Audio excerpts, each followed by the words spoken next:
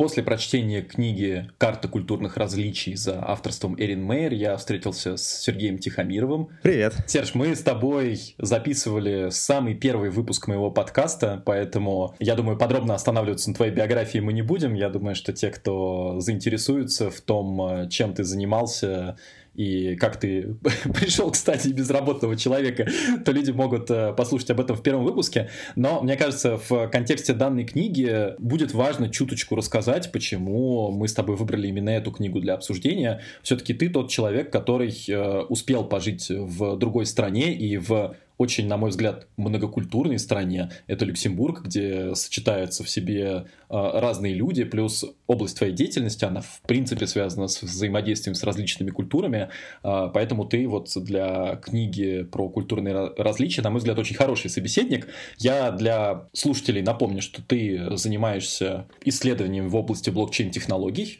и, собственно, занимался по контракту этим последние несколько лет. Вот расскажи про последние перипетии вот в контексте этой книги, что с тобой произошло и как дальше твой путь лежит? Ну, надо сказать, что не то чтобы эта книга как-то напрямую связана с моей профессиональной деятельностью в Люксембурге, скорее я, как-то мониторил какие-то блоги, твиттеры, искал, что умные люди рекомендуют почитать, есть такой около стартапной, около бизнес-тусовки, наткнулся на эту книгу, мне показалось очень интересным, вне зависимости от того, даже жила я в Люксембурге или нет. Конечно, в Люксембурге среда очень многокультурная, действительно, там около половины населения вообще иностранцы, и особенно в академической среде, я работал в университете, там вообще встретить коренного люксембуржца — это скорее исключение, нежели правило, там все откуда-то приехали, и понятно, что там культуры сталкиваются, наверное, неправильное слово, но как-то соприкасаются, да, и люди друг у друга учатся каким-то подходам и особенностям. И книга независимо, на самом деле, от моего опыта, хотя тоже как-то она на него наложилась, мне показалось очень интересной, поскольку автор там рассматривает именно культурные особенности, как люди по-разному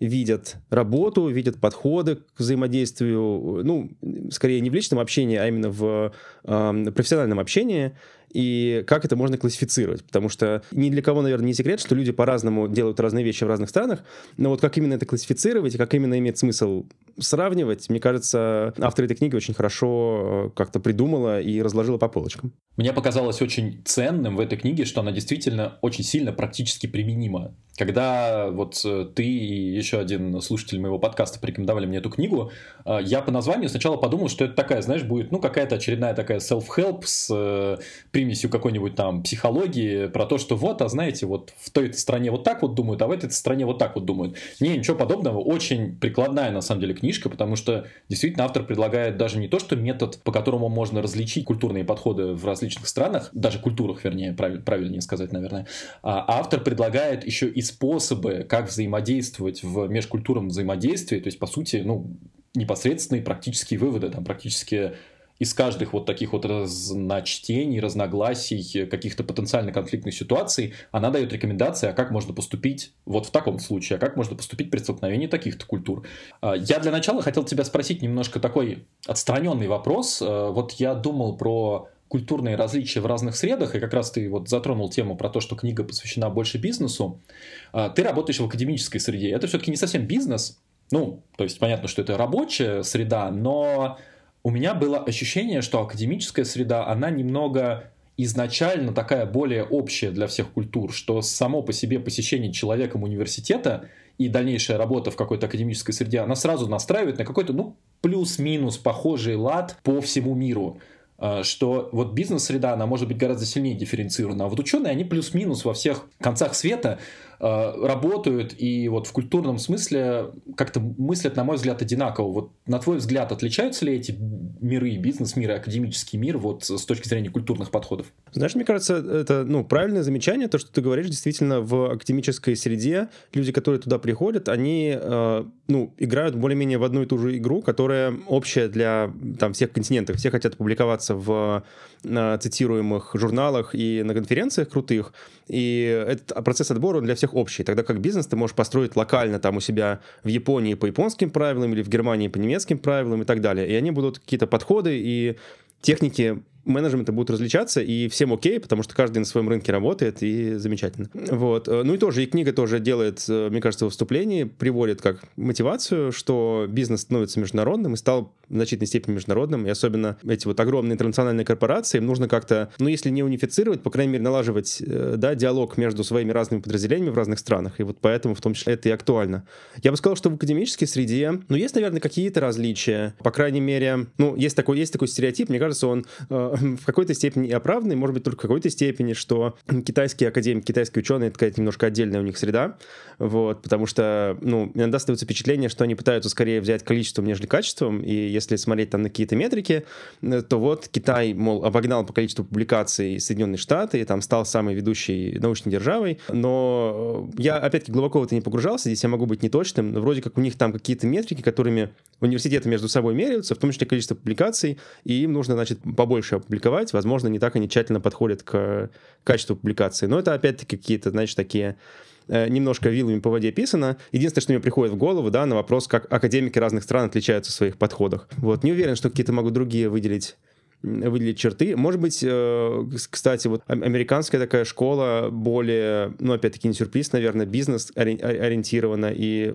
наверное, больше вероятность встретить статью, где будут какие-то упомянутые прямые бизнес-приложения или какие-то практические приложения технологий, которые там описываются.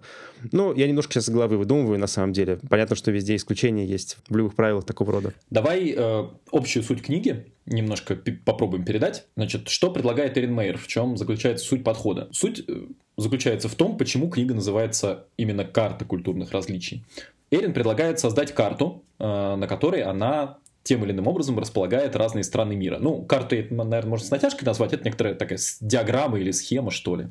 В этой схеме есть, с точки зрения Эрин, 8 измерений. Попробую их кратенько сформулировать для начала. Это измерение коммуникации, критики, убеждения, лидерства, принятия решений, доверия, несогласия и планирования времени. Я думаю, сейчас мы поподробнее по ним пройдемся, поэтому не буду останавливаться подробно. В общем, вот 8 таких измерений. И по каждому из этих измерений можно расставить ту или иную страну, поставить в какую-то точку. Ну, скажем, например, критика. Явная критика или неявная, скрытая критика. Соответственно, те страны, которые критикуют открыто, публично и остро, они там ставятся на правую сторону этой шкалы. Те, кто неявно, они на левую сторону этой шкалы. И таким образом разбрасывают, ну, кто-то есть посередине, естественно, и вот все страны, они более-менее набрасываются где-то на вот этом вот отрезочке.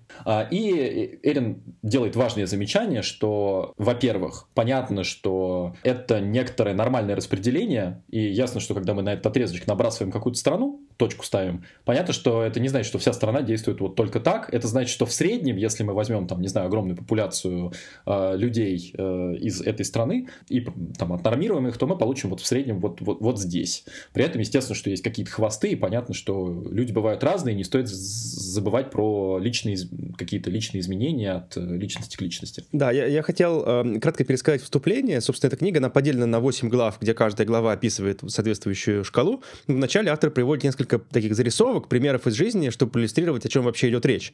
Вот. И мне кажется, эти иллюстрации, они, ну, сразу показывают, о чем мы здесь говорим. Первая иллюстрация такая. Значит, автор рассказывает из своего личного опыта, что вот у меня, мол, была какая-то бизнес-встреча, где должны были выступать я и вот мой коллега-китаец. И у нас была подготовлена презентация, какие-то, значит, подготовленные пункты, и я выступала, я какие-то, значит, доводы приводила, и я ждала, что мой коллега-китаец меня поддержит, как-то придет свои аргументы, а он все сидел и молчал. Сидит и молчит, и такое ощущение, что он не подготовился, или он что-то, значит, не то происходит, вот, и автор говорит, я уже там запаниковал, не знал, что делать, и уже в конце встречи я говорю, там, мистер, как-то вот его зовут, не хотите ли вы там что-нибудь добавить? Он говорит, конечно, и дальше выкладывает по пунктам все, что у него было, он был отлично подготовлен, вот, но просто он ждал своего времени, чтобы выступить, и он, как бы в его культуре неприлично или неприемлемо перебивать и там встревать, соответственно, автор слишком мало делал пауз между своими предложениями, чтобы дать ему возможность что-то добавить, и напрямую не приглашала его к тому, чтобы он высказал свою точку зрения.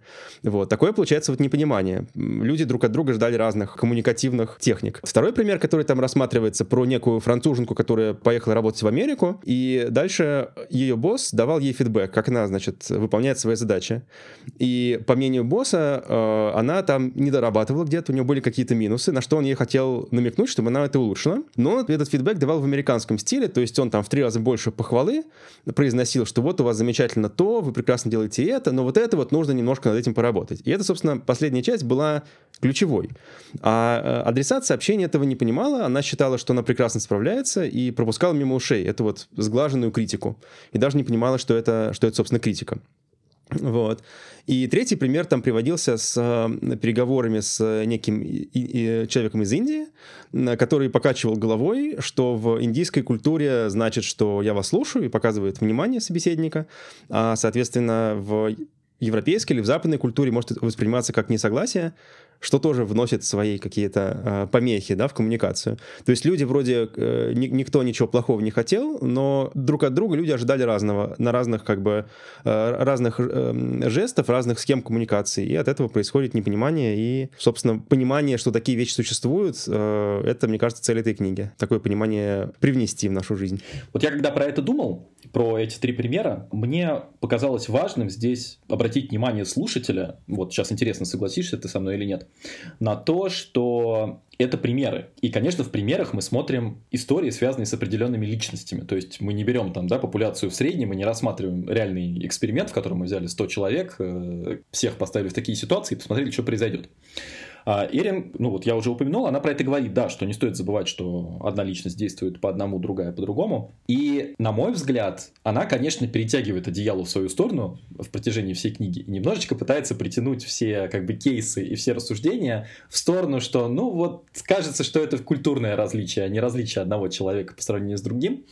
Я подумал даже встать немножечко на такую оправдательную сторону Эрин, в том смысле, что личные различия не настолько имеют большое значение, когда мы говорим о большой трансконтинентальной компании, например, или там, ну, какой-нибудь межкультурной компании, да, потому что когда у тебя работает какой-нибудь отдел, в котором есть только китайцы, какой-нибудь отдел, в котором есть только немцы, какой-нибудь отдел, в котором есть только ребята из Штатов, то не так важно, кто там из них лично насколько отличается, гораздо важнее, что да, популяции вот эти работают вот так, а вот эти работают вот сяк. И вот эти вот конфликты действительно надо устранять. То есть наиболее эффективно, мне кажется, эта книга, конечно, в применении к вот именно взаимодействию больших групп, когда вот эта статистика начинает работать. Вот, потому что, мне кажется, все-таки в личных примерах это немного такое, ну, скорее натянутые примеры, нежели вот прям реально в каждом случае у вас будет вот примерно так. Вот как тебе кажется? Ну, не знаю, мне кажется, что личные примеры здесь иллюстративны в том смысле, что многие из этих шкал, сейчас я так сходу, ну, не уверен, что это абсолютно верно, то, что я сейчас скажу, но вот эти шкалы, они относятся же скорее не к свойствам именно личности, а скорее к тому, как бы, что человек ожидает от своего собеседника по умолчанию. То есть мы когда коммуницируем, у нас есть какая-то рамка коммуникации, и какие-то вещи мы не проговариваем, потому что мы подразумеваем, что они очевидны, и наш собеседник тоже должен знать, что вот это так работает. И скорее вот культурное различие — это про то, что люди друг от друга ждут. Как, не знаю, вот китаец ждет явного приглашения к тому, чтобы он высказался, а его собеседник ждет, что он как раз не будет ждать и будет активно встревать в разговор, да, и как-то себя более активно продвигать, да, как собеседника. Может быть, он и там в жизни и не такой скромный, с друзьями, может, он себя ведет по-другому и там активно там что-то любит поболтать, но в бизнес-контексте он понимает, что он в такую игру играет, и он там себя сдерживает, возможно. Так что, мне кажется, это больше про умолчание, про какие-то общепринятые правила, которые вот, ну, все же так делают, а вот оказывается, что не все. Это у нас все, а там совершенно по-другому.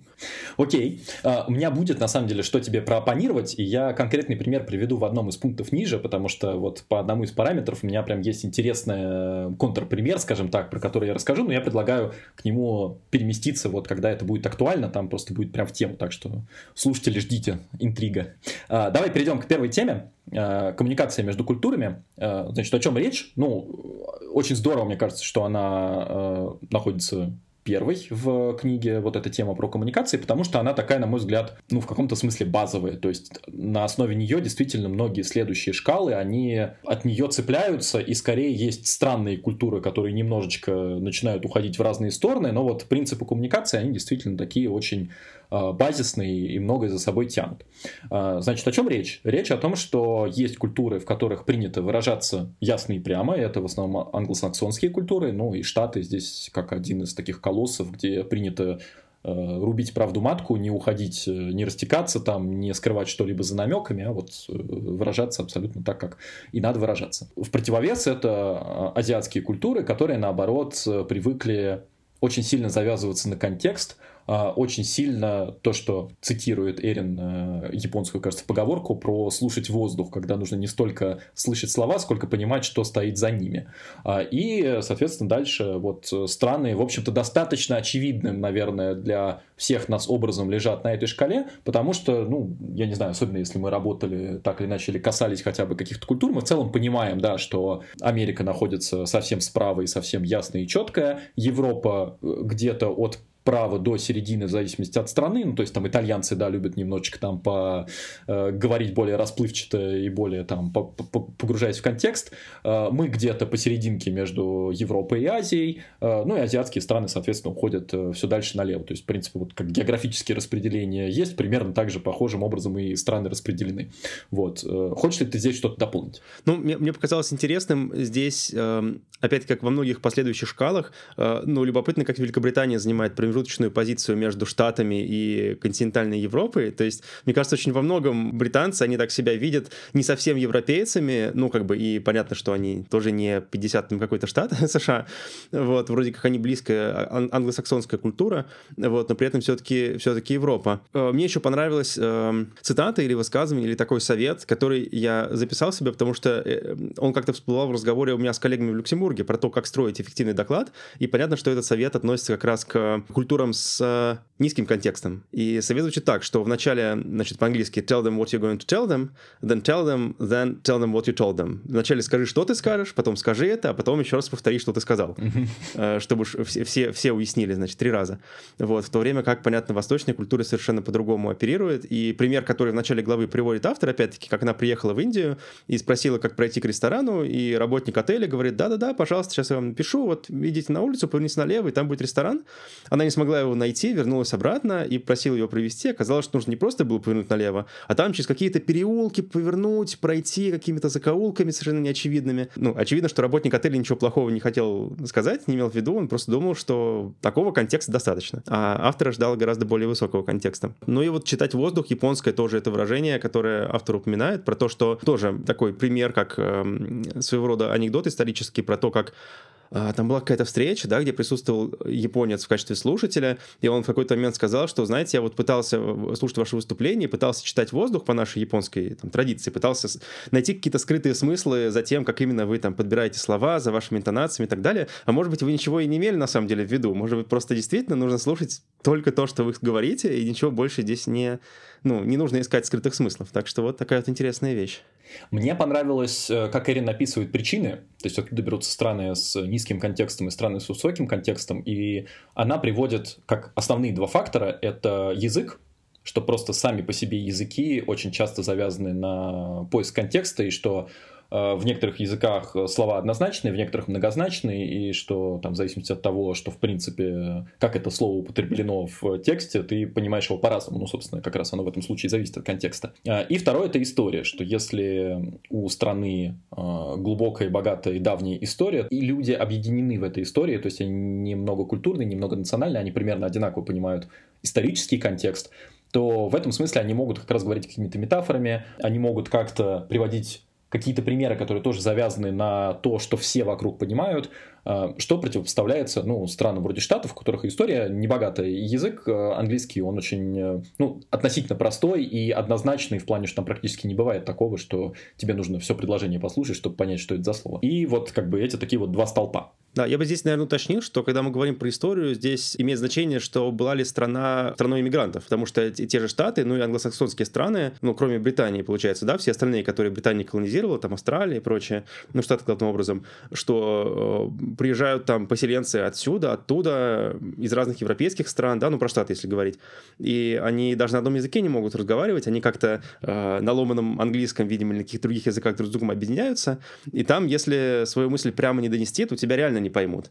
И нужно очень, очень четко все проговаривать по нескольку раз. И вот оттуда, видимо, и берется такая культурная особенность и традиция все говорить четко и прямо. На твой взгляд, как раскрывается вот эта вот высококонтекстность в нашей культуре? Ну, то есть, вот что ты видишь, что действительно... Почему нельзя назвать нас низкоконтекстными? Неужели мы неясно выражаемся? Не знаю, мне кажется, мы действительно, где-то посередине находимся. Так как даже сложно судить, но мне кажется, что вообще в русской культуре много таких, знаешь, поговорок, каких-то присказок, цитат из популярных произведений культуры, из фильмов.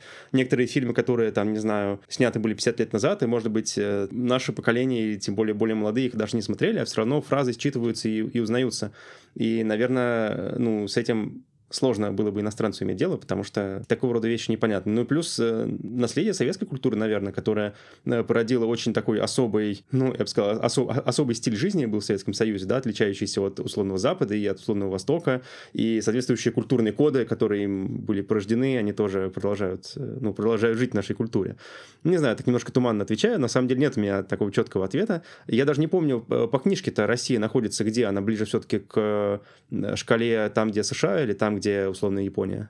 Если мне память не изменяет, практически посерединке. Давай сейчас не поленимся, прям найдем. Да, вот я нашел. Ближе к высокому контексту, где-то в тех местах, где примерно находится Латинская Америка, и единственная страна Европы, которая здесь с нами сравнивается, это Франция, и где-то близко Италия. А левее, с более высоким контекстом, это Индия, Иран, Саудовская Аравия, и, соответственно, Япония, Корея, Китай. Я подумал, как пример, на самом деле, того, что низкий контекст для нас непонятен, это наша нелюбовь повторять очевидные вещи по нескольку раз. То есть, вот знаешь, когда ты пишешь какое-нибудь электронное письмо, там рабочее даже, ты его как-то примерно пишешь, даже ты стараешься изъясняться четко и ясно, благо в последнее время у нас корпоративная культура, в общем-то, стремится к такому более явному контексту. Все равно какие-то откровенные повторения, и когда ты там, не знаю, в коротеньком письме мысли сначала в начале пишешь, потом в серединке, а потом еще и в итоге, то для русского человека это выглядит как... Зачем ты мне так пишешь? Я что, тупой, что ли? Что понять не могу с первого раза? Там Эрин приводит, по-моему, похожий пример про какие-то восточные страны типа Индии, и мне показалось, что это действительно близко и похоже к нам, когда мы видим там американские презентации, они нам тоже кажутся всегда излишне простыми и излишне очевидными. Да, мне кажется, в этом смысле какие-нибудь доклады типа TED-токов, они как раз иллюстрируют такой жанр, то есть там, если есть слайды не супер простые, там какой-нибудь на весь слайд одно слово или одна картинка, и дальше спикер несколько раз повторяет, не одно и то же, он по-разному подходит, более-менее к одной и той же мысли. Да, это может казаться избыточным, но, с другой стороны, мысль-то укладывается в голове, потому что может быть такое, что в моменте, когда ты смотришь видео, тебе кажется, что он 10 раз повторяет одно и то же, а потом оно у тебя запомнится. Если бы тебе только один раз сказали, то ты на следующий день это и забыл. Так что, возможно, в этом есть своя правда и свой смысл. Кстати, стоит отметить, что Эрин говорит, что важно не столько, где ваша страна находится, сколько где находится та страна, с которой вы взаимодействуете. То есть относительное положение стран, вот это даже более важная штука. Соответственно, если вы взаимодействуете с более низкоконтекстными культурами, то, на самом деле здесь все просто. Будьте более ясными и откровенными, уточняйте, понимает ли ваш собеседник. А в обратную сторону, когда вы, наоборот, общаетесь с более высококонтекстными культурами, то больше прояснять, не паниковать, если вам кажется, что вы не поняли, что ваш собеседник вам рассказал, просто, уточняйте. И она говорит классную, кстати, тактику про открытые вопросы, что в высококонтекстных культурах не всегда оппонент, даже если вы будете 100 раз его спрашивать, не всегда будет отвечать вам явно. То есть она говорит, пробуйте с разных сторон заходить, попытайтесь выяснить суть. То есть если вам кажется, что она все еще отвечает туманно, заходите с разных сторон к этому вопросу и попытайтесь понять, что он хочет на самом деле. Шкала 2. Многоликая вежливость, оценка работы и критика. То есть здесь речь про критику, что есть страны, соответственно, которые находятся с правой стороны и готовы открыто критиковать, и есть страны с левой стороны, которые не готовы открыто критиковать. В этой шкале есть несколько интересных наблюдений, часть из которых для нас довольно-таки очевидна. В России принято открыто критиковать, мне всегда так казалось, и действительно Эрин это подтверждает. Она говорит, да, Россия критикует так, как практически никто. Только израильтян она приводит как более критикующие страны. А в азиатских странах не принято критиковать настолько, что вообще в принципе публичная критика какая-либо, она не очень-то является правильным подходом вообще в любых абсолютно ситуациях. И дальше там есть сложности, которые связаны с тем, что особенно если у вас высокий контекст и при этом явная критика, как Россия, да, и на обратной ситуации, когда вроде как низкий контекст, а критика неявная. И наиболее опасный в этом смысле пример, это как раз Соединенные Штаты Америки. Мне кажется, это тот пример, который ты приводил в начале, где как раз тебя критикуют, и делают это с вот этими тысячами слов вежливости. И я понял, что вот этот пункт — это то, что меня наиболее раздражает в американской культуре. То есть среди всего вот это тот самый момент, который мне, русской душеньке, дается очень тяжело. Когда я действительно говорю: дай мне обратную связь, пожалуйста, скажи, что я делаю не так. Человек из англосаксонской культуры никогда не скажет откровенно, что же не так. Он будет говорить: да все круто, все классно, awesome, wonderful, все такое, вот, beautiful и так далее, и куча еще предлогов. И никогда он тебе не скажет, что ему вообще на самом деле не понравилось. И это ужасно ломает. Сталкивался ты с такими ситуациями, и вообще, что ты думаешь на эту тему?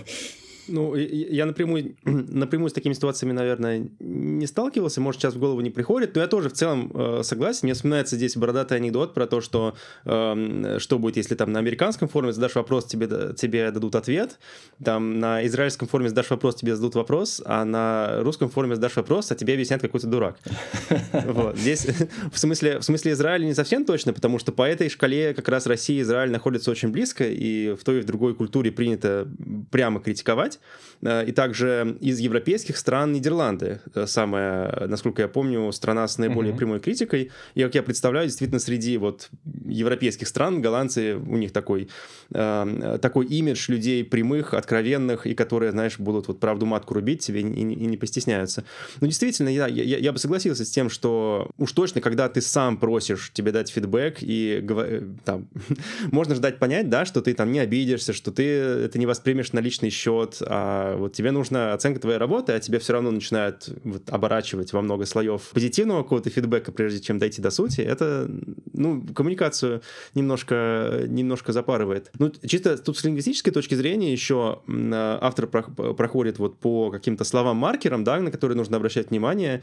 Ну, тоже это как бы совершенно логично звучит, но нужно на это обращать внимание, что слова-усилители и слова-смягчители используются по-разному, и некоторые культуры, которые не любят критиковать напрямую, они все оборачивают в всякие обороты, типа, ну, может быть, по-моему, мне кажется вот так, а не кажется ли тебе что, вот такого рода вещи. Соответственно, на противоположном конце спектра культуры там больше используются слова какие-то превосходные степени, да, абсолютно, совершенно никак вот не годится и так далее. Для русского слушателя, наверное, здесь наиболее важно, как же взаимодействовать с культурами, где открытая критика не настолько поощряется, как в России, ну, потому что, как бы, смещаться более вправо нам проблематично. Вот. Автор предлагает, ну, во-первых, да, использовать вот слова, во-вторых, не забывать, что во многих культурах не принято критиковать публично, особенно если вы находитесь в Азии, там, в Китае или в Японии, вообще лучше так не делать, лучше уж на один там выяснять какие-то детали, которые вам не нравятся, потому что критиковать в группе, это значит, человек потеряет лицо, которого вы критикуете, ну, и вообще это нарушит гармонию, и очень некрасиво. Мне понравился еще совет про то, что в обратную сторону он там, ну, опять же, там для нас, может быть, не настолько актуален, но все равно интересен и любопытен, что если вы из среды, в которой не принято открыто критиковать, пришли в среду, где принято открыто критиковать, лучше не играйте по их правилам, потому что есть очень большая вероятность ошибиться. Ну, то есть, если вы, например, видите, как голландцы открыто друг друга критикуют, и попробуете встать на те же рельсы, то вы можете перейти эту тонкую грань, которая, значит, отделяет критику от оскорблений, и вы можете не почувствовать, где же находится этот переход, поэтому здесь будьте осторожны. В принципе, этот совет, он актуален, мне кажется, в принципе, для людей. Ну, то есть, если лучше быть более вежливым, это всегда более нейтральная и такая понятная зона, главное, чтобы ваш оппонент понимал, что вы действительно доносите до него какой-то негатив, потому что если он там вот в этот момент считает, что все здорово и все классно, то здесь могут быть проблемки. Я еще хотел два таких соображения привести. Во-первых, пример тоже, который приводится в книге. Я забыл, из какой именно страны был человек, про которого этот пример, но история там была такая, что вот в нашей культуре, говорит этот человек, ну, из какой-то азиатской страны, как дают негативный фидбэк? Его просто не дают. То есть вот если я сделал мне дали два каких-то задания, и одно я сделал хорошо, а другое я сделал не очень хорошо, то мой начальник мне скажет: вот это вот то, что ты сделал хорошо, вот это ты сделал хорошо. И все, и больше ни про что не скажет. А, соответственно, слушатель поймет, что если он про другой кусок работы ничего не сказал, значит, другой кусок работы как раз сделан не очень хорошо. И вот на это следует обратить внимание. То есть такое как бы негативный фидбэк через умолчание, через там позитивный фидбэк про все остальное. Мне кажется, такой интересный ход. Опять-таки, если про это не знать, это можно не считать. Мне понравилось, что в том же примере автор предлагал еще смягчать критику едой и питьем, что как бы сходите с объектом критики на обед, и там все, вы будете в более расслабленной обстановке, и все будет происходить более спокойно и дружелюбно. Я еще вот хотел одно привести соображение, тоже в книжке это обсуждается, что такого рода вещи, ну, как, видимо, и многие вообще культурные вещи, они воспитываются с детства, в том числе школа. То, как построены оценки и вообще фидбэк от учителей в школе, закладывает основы вот этого фидбэка. И здесь я, мне кажется, это вполне могу на себя приложить, в том смысле, что откуда берется вот этой, в нашей, условно, русской культуре прямой фидбэк. Ну, мы с Сережей в одной школе учились в 1543, и там, я помню, по крайней мере, там математика, которая мне давалась не очень легко, там получить двойку вообще было как бы такое обычное дело, и по многу раз, и вот, опять двойка, контрольную переписывать, ну, на тройку вытянул, ничего, может, на четверочку еще натянем, вот, а в другой культуре, наоборот, как, ну, это я уже не из своего опыта, а из книжки пересказываю, что там, условно, в американских школах детей очень хвалят, про все говорят, что awesome, wonderful, ты супер молодец, и так далее. Может быть, там чуть-чуть мягко намекнуть, что, ну, может быть, чуть-чуть получше, но и так ты супер классный вообще чувак. Вот. И это закладывает, я думаю, какие-то основы действительно восприятия, и человек готов или не готов слышать прямую критику после этого. Не знаю, как тебе такая логика? Да, конечно, я совершенно согласен. Мне кажется, здесь вообще во многих, вот я когда читал многие шкалы, я понимал, и автор тоже про это говорит, что это берется из школы, как из первого места, где тебя начинают оценивать и задают в тебе культуру, по сути, коммуникации, потому что до этого у тебя вся культура, она в семье, тебе, конечно, что-то уже тоже начинает даваться, но ты там не делаешь работу, хорошо или плохо, и поэтому вот этой вот как таковой оценки, взаимодействия, понимания, как с кем можно общаться, иерархии, вот каких-то таких вещей, она там, ну, ее существенно меньше, и она в очень урезанном виде, а школа — это первый раз, когда ты публично начинаешь как-то взаимодействовать с миром, и, конечно, 10 лет школы, они не могут не задать какой-то подход к тому, как вообще взаимодействовать дальше с другими людьми.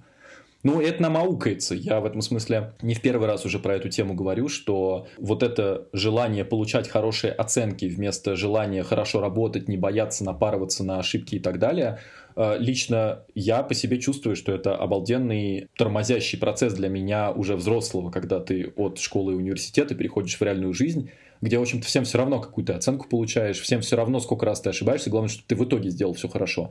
А школа, вот она учит совершенно другому, она учит иерархии, она учит вот этой жесткой критике, она учит не попадаться на ошибки вообще в принципе, потому что школа не поощряет ошибки никак и никоим образом.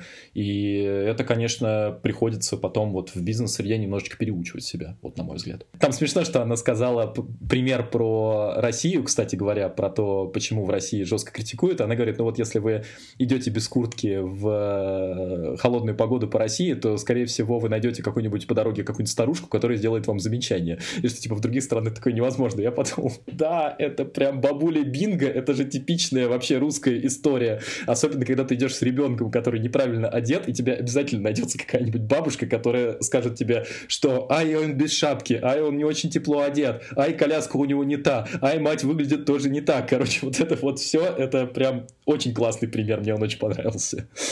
Слушай, это удивительно немножко, потому что, ну, как бы я тоже знаю, что есть такой мем про, значит, бабок у подъезда, но я лично не слышал никаких замечаний по отношению ко мне, да, может быть, я просто одеваюсь так, как бабушкам нравится, вот, или что-то такое, или я просто в наушниках все время не слышу, вот, но детей у меня пока нет, поэтому вот именно та часть этого примера, который относится к детям, ко мне не относится. Да, ну и, кстати, я еще пытался встать на обратную сторону и подумать, ну вот наверняка же у нас все-таки есть тоже вот эти примеры, где мы на самом деле не готовы критиковать прямо открыто. И я их нашел.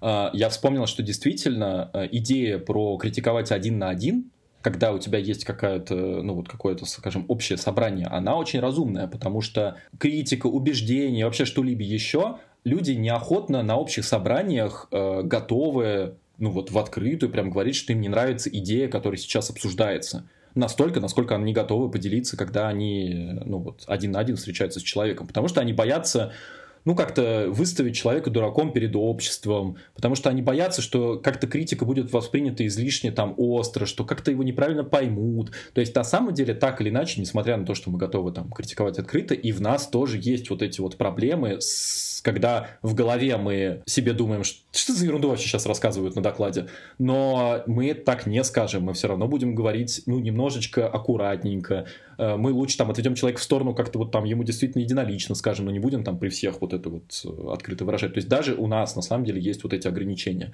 которые мы просто действительно уже не замечаем. Следующая шкала – это искусство убеждения. И вот здесь речь про то, что есть два типа аргументации. По сути, одна индуктивная, то есть на основе примеров, что мы сначала приводим примеры, и на основе примеров говорим, ага, ну раз примеры работают, значит, в принципе, и в целом все как бы окей, и так и должно быть.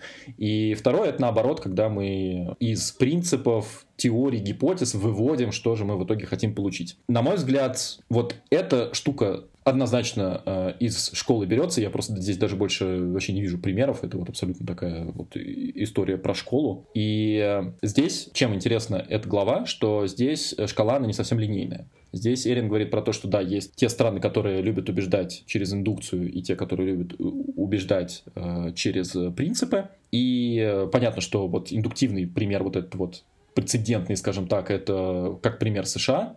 А принципы это, ну вот там Франция приводится в пример, Россия тоже, и она на шкале там тоже находится достаточно лево, мы здесь в этом смысле очень похожи, мне кажется, у нас просто модель образования, она опять же такая европейская, и вот она из Германии, из Франции взята, наверное, чуть ли не в 19 веке, и немецкая система образования взята там в 20 веке, и, соответственно, поэтому они очень сильно, мне кажется, похожи. Да, я просто хотел заострить на это внимание, ты так упомянул вскользь, мне кажется, это, ну, такое глубокое замечание, что это же прецедентная система права, приходит оттуда же, то есть, если для Америки характерно, во-первых, ну, право основано на прецедентах, то есть судьи решают в конкретном случае какое-то решение, потом последующие решения базируются на предыдущих решениях, тогда как в Европе хотят расписать законы сверху вниз, так, чтобы все подходило под какой-то закон, так, собственно, и то, о чем написано в книге, техники убеждения, и, ну, там, ты пришел с докладом, что от тебя ждут.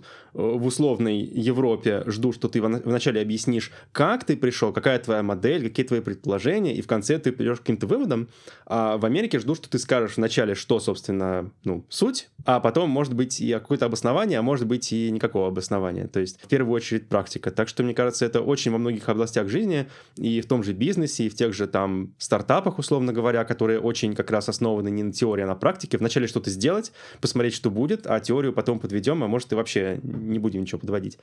Мне кажется, это очень во многих аспектах культуры выражается. Но, опять-таки, если мы пока вот забудем про третье измерение и пока на этой бинарной шкале остановимся. Ну и тут есть другое измерение. Собственно, мы не упомянули до сих пор ни одну из азиатских стран, потому что Эрин Мейер эти страны, она отделяет немножко от европейских, говорит, что здесь вот как бы своя шкала, и делит Азию и Европу на холистические и конкретные стили мышления.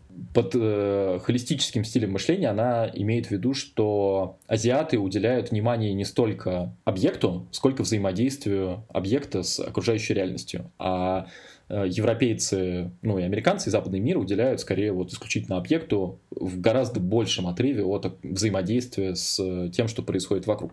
И поэтому в Европе и в Америке работает система индивидуальных целей, а в там, Японии и Китае такая система скорее не работает, потому что человек становится демотивирован, он понимает, как он работает, вот, как он должен работать в гармонии со всеми остальными, и из-за этого теряется, и поэтому гораздо лучше в азиатских странах объяснять, что делать с точки зрения гармонии группы и целей вообще вот всех, их взаимосвязи и так далее. Такая более сложная какая-то получается система. И лично для меня это дало ответ на вопрос вот этой вот разницы, почему вот это целеполагание, которое так сильно сейчас обсуждается в западном мире и так сильно пропагандируется, по большому счету, вот с какой другой стороны можно взглянуть на это с точки зрения азиатского мира? И вот здесь вот Ирина отвечает, что да, вот индивидуальные цели могут не работать, когда мы говорим об Азии. Мне в этой главе очень понравились и запомнились примеры, которые, но опять-таки здесь приводятся для иллюстрации. Проводились реальные эксперименты, чтобы выявить эту разницу. Мне кажется, это супер вообще интересно и такой классная история, чтобы рассказать ее там друзьям за бокалом чего-нибудь. Что один эксперимент заключался в следующем. Ну окей, значит, можно начать вообще не с экспериментов, а с еще одного случая из практики, когда группа китайских, назовем их студентами, слушателей какого-то курса, их спрашивали, задавали им какие-то вопросы, вопросы, на которые предполагался довольно короткий однозначный ответ, там, было ли у вас в практике там что-нибудь такое. И каждый из них начинал ответ очень издалека, что вот я работал столько-то лет в такой-то отрасли, у меня в отделе работает 20 человек, у нас там то-то и то-то. То есть они несколько минут говорили про то, как бы почему они вообще квалифицированы отвечать на этот вопрос, какой у них бэкграунд, какой у них там, откуда они приходят, только потом давали свое мнение по конкретному вопросу. Это вот одно проявление их холистического мышления, то есть они хотят обрисовать всю картину целиком. Но дальше интереснее. Вот конкретные эксперименты, которые проводились на этот счет, в одном из экспериментов показывали группе американцев и группе японцев картинку с рыбами, и там, значит, такая зарисовка морской жизни, что там какой-то аквариум, и там плавает большая рыба, и где-то плавают еще какие-то мелкие рыбы на заднем плане, какие-то водоросли растут и еще что-то. И просили описать, что происходит на картинке. И американцы фокусировались на большой рыбе, а японцы описывали в том числе и мелких рыб, и то, что сзади происходит, сбоку, и вообще не в фокусе. Ну и самый, мне кажется, показательный эксперимент про фотографирование человека. Когда просили тоже американцев и японцев сфотографировать человека, и американцы фотографировали крупным планом лицо, тогда как японцы фотографировали человека там, в полный рост и даже с комнатой, в которой находится этот человек. Когда эту разницу продемонстрировали, обоим группам было странно видеть то, что сделали другие, потому что американцы говорили, ну, просили же сфотографировать человека, а вы сфотографировали всю комнату. А японцы говорили, ну, вы же только лицо сфотографировали, как мы можем судить об этом человеке без его окружения, без того, где он находится там, и так далее. Вот такие разные восприятия, казалось бы, понятного задания. К следующей теме про лидерство, иерархию и власть. Здесь уже шкала линейная, то есть здесь, соответственно, страны, где принят эгалитарный стиль работы в командах, то есть даже если у тебя есть начальник, он ничем не выделяется среди остальных, он такой же, как и все, просто у него свои задачи, у там, разработчика свои задачи, у там, не знаю, экспериментатора свои задачи и так далее. Вот. А есть иерархичные страны, где, соответственно, принято уважать начальника, ни в коем случае не спорить с ним. И, в принципе, такая, патриархальная достаточно система в каком-то смысле. По большому счету, мне кажется, что все очень близко тоже к распределению в соответствии с Западом и Востоком. То есть, более-менее западные страны эгалитарные, более-менее восточные страны иерархичные. В Европе есть некоторый такой бардачок, скажем так, то есть там все довольно сильно перемешано, потому что какие-то страны очень, скорее северной Европы эгалитарные, а скорее южной Европы они более иерархичные, вот. Но такое вот сильное распределение действительно есть. Россия здесь больше смещена в сторону иерархичности.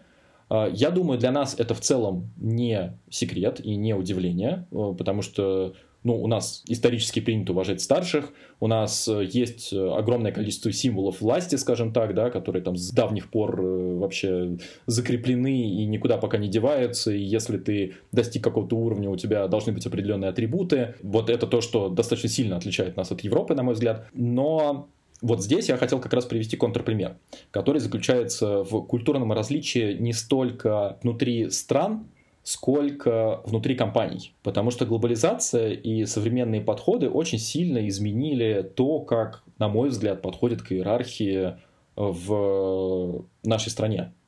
Потому что этот вопрос будет очень сильно отличаться, зависеть от того, где ты работаешь.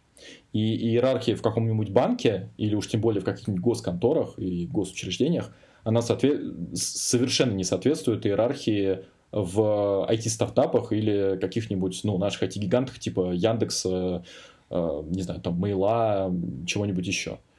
Наверное, может быть, где-нибудь там совсем в топах иерархии есть, но, по крайней мере, на таких, относительно там низших уровнях и средних уровнях, там, где просто есть, там, менеджеры и исполнители, там иерархии, ее уже практически не чувствуется. То есть вот здесь глобализация наиболее сильно, мне кажется, повлияла на культурный контекст в России. Если ты вот идешь туда, для тебя это уже начинает казаться естественным вообще чем-то, и очень странно видеть, что есть иерархии в каких-то там банках, как вы вообще так работаете. Слушай, а здесь не может быть это просто частным примером, потому что высокотехнологичная индустрия, она в значительной степени была рождена в США и потом скопирована в разные страны. Это американская модель, и, соответственно, оттуда к нам и приходят всякие, знаешь, такие культурные фишки стартапов, что нет большой дистанции дистанция между начальниками и подчиненными, все как бы ездят на работу на великах, ходят там в шортах и тапках, и футболках. А если взять действительно, как ты говоришь, там банки или какие-то госструктуры, и вообще такие организации, которые там существовали 30, 50 и 100 лет назад, то там как раз и проявляются такие культурные коды. А именно в IT культурный код, в какой-то степени скопировался американский, с какими-то, возможно, локальными добавлениями. Слушай, с одной стороны, хочется сказать, что да, с другой стороны, эта система, после того, как она начала показывать свою эффективность, она начала копироваться уже не столько в IT, а сколько вообще в принципе. То есть мы видим тот же Сбер, который все пытается уйти от своей иерархичности и во многих своих подразделениях уже совершенно не похож на то, что мы представляем, когда говорим о Сбербанке. Когда мы видим какую-то ритейл-систему типа Вкусвилла, где тоже уже все совершенно не так, как оно было там до этого, буквально там 10-15 лет назад. То есть, в принципе, эта модель, она становится нормой. Более-менее относительно высокоуровневые, высокообразованные специалисты, они уже не хотят работать в ситуации, когда я начальник, ты дурак. Да, я, наверное, согласился бы, что эта модель, она становится... видимо, это, знаешь, по мере того, как вообще экономика становится более, даже не обязательно технологичной, хотя и это тоже, но более, скажем так, люди становятся важнее, чем какие-то технологические процессы. То есть, если ты на заводе стоишь у станка, то не так важно, там ты здесь там стоишь, или дядя Вася, или дядя Петя. А если ты какой-то, не знаю, дизайнер, креатор, программист, то ты довольно сильно отличаешься от возможных твоих конкурентов на твое место. Даже если вы делаете примерно то же самое, все равно у каждого там свой какой-то стиль, свои особенности работы, свои плюсы и минусы и так далее. И здесь каждый, понятно, хочет к себе, какого-то индивидуального подхода, да, уважения и участия в принятии решений, о чем следующая шкала. Но я еще хотел, кстати, отметить из этой главы, если я выписал такую статистику, мне показалось интересным, проводили опрос в разных странах, где просили ответить на следующий вопрос. Согласны ли вы с тем, что начальник должен знать ответы на большинство вопросов, которые ему могут задать подчиненные? И очень разные цифры были показаны. И я записал, себе выписал, что в Швеции, самой эгалитарной стране, меньше 10% согласны с этим. То есть в Швеции им совершенно окей, что начальник может всего не знать, как бы он человек, все мы люди, и мы как-нибудь вместе разберемся. А в Испании больше 50% ожидают, что начальник должен все знать. Это был, видимо, европейский опрос, европейское исследование, поэтому там азиатских стран, по-моему, нету. Но вот Швеция самая эгалитарная из Европы, насколько я помню, и Испания... и в целом там южные католические страны, они более иерархичные. Этот вопрос как раз и ответил мне на то, что да, все-таки, конечно, в России иерархичность так или иначе все равно есть, потому что даже вот среди моих коллег, я думаю, что ответ на вопрос будет скорее, что да, начальник более-менее должен знать, что происходит. Там, если не полностью, то в достаточно сильной мере. А в Швеции там речь про то, что да, он какую-то вообще свою роль исполняет, там руководящую, это не значит, что он вообще что-то знает про то, что я делаю. И это норм. Отвечая на твою тему про специалистов, я еще подумал, что здесь может быть сильная связь с тем, как изменяются технологии. Я про это у Харари эту мысль вычитал, что в современном мире из-за того, что технологии постоянно более свежие, совершенно не играет роль, что ты там старейшина и у тебя много опыта, потому что то, что у тебя много опыта 10-летней давности, это вообще не имеет никакого значения. Ты там, я не знаю, окей, 30 лет назад ты был дизайнером, и что? Ты работал в чем? А сейчас фигма. Ты вообще про фигму что-нибудь знаешь или нет? Условно, как пример. Вот. Или в фотошопе все еще работаешь. Такая шутка, конечно, но тем не менее. И поэтому опыт, он уже перестает вообще играть какую-то роль, и поэтому не очень понятно, в чем должно заключаться это уважение. А чего ты такого знаешь, чего не знаю я? Скорее всего, я знаю больше, чем ты. И вот эта система начинает ломаться, иерархии. А это из той же книжки мысль была про то, что по историческим меркам только что, буквально последние несколько поколений, когда у нас старшие учатся у младших, а не наоборот. То есть много-много тысяч лет младшие учились у старших, а теперь это вдруг перевернулось, буквально вот на протяжении последнего века. Слушай, я точно где-то про это читал, возможно, это действительно было у Харари как раз. Мне кажется, что это было, причем не в «Сапиенс», а это было в... 21 урок для 21 века? 21 урок для 21 века, да, все так. Возможно, именно из твоего подкаста, разбора этой книги в твоем подкасте, я эту мысль и запомнил. Я вот все еще не прочитал Homo Deus, но как-нибудь до нее доберусь, я надеюсь. Интересная, кстати, все-таки мысль там была еще, что если вы, наоборот, работаете в более иерархичных культурах, вот для русского, например, это важно, если он, будучи руководителем и таким эгалитарным руководителем, который считает, что надо быть на равных со своими подчиненными, переезжает в Китай. И автор говорит следующую мысль, что если вы с таким подходом переедете в Китай и будете ездить на работу на велосипеде, то люди могут вас не понять и посчитать, что если вы вот так вот себя ведете, вы, наверное, не уважаете нас. И, наверное, считаете, что наш отдел – это какая-то ерунда полная, раз можно себя так вести. приехать там из России, Швеции или там откуда-то еще, и вообще не окружать себя вот, собственно, вот этими атрибутами власти. Как же так? Вы, ну, как бы, вы не уважаете нас? Знаешь, я немножко по-другому этот пример читал, мне тоже кажется он важным, но я так понял мысль, эту вот условную китайскую интерпретацию этого такого поведения, что если наш начальник ездит на велосипеде, значит, он не может себе позволить машину. А если не может себе позволить машину, значит, не такой уж он важный человек. Да? Если он не такой важный человек, значит, весь наш отдел не такой важный. И, соответственно, мы находимся в более каком-то низком положении с другими отделами, где у них-то начальники ого-го, а наш-то какой-то вот, значит, хиленький. Это как я вспомнил истории из 90-х от всяких моих старших родственников, которые рассказывали, что если ты на встречу с другими бизнесменами приезжаешь не на Мерседесе, то тебе денег никто не даст, потому что подумают, это вообще, это кто к нам вообще приехал, что это за ерунда вообще полная.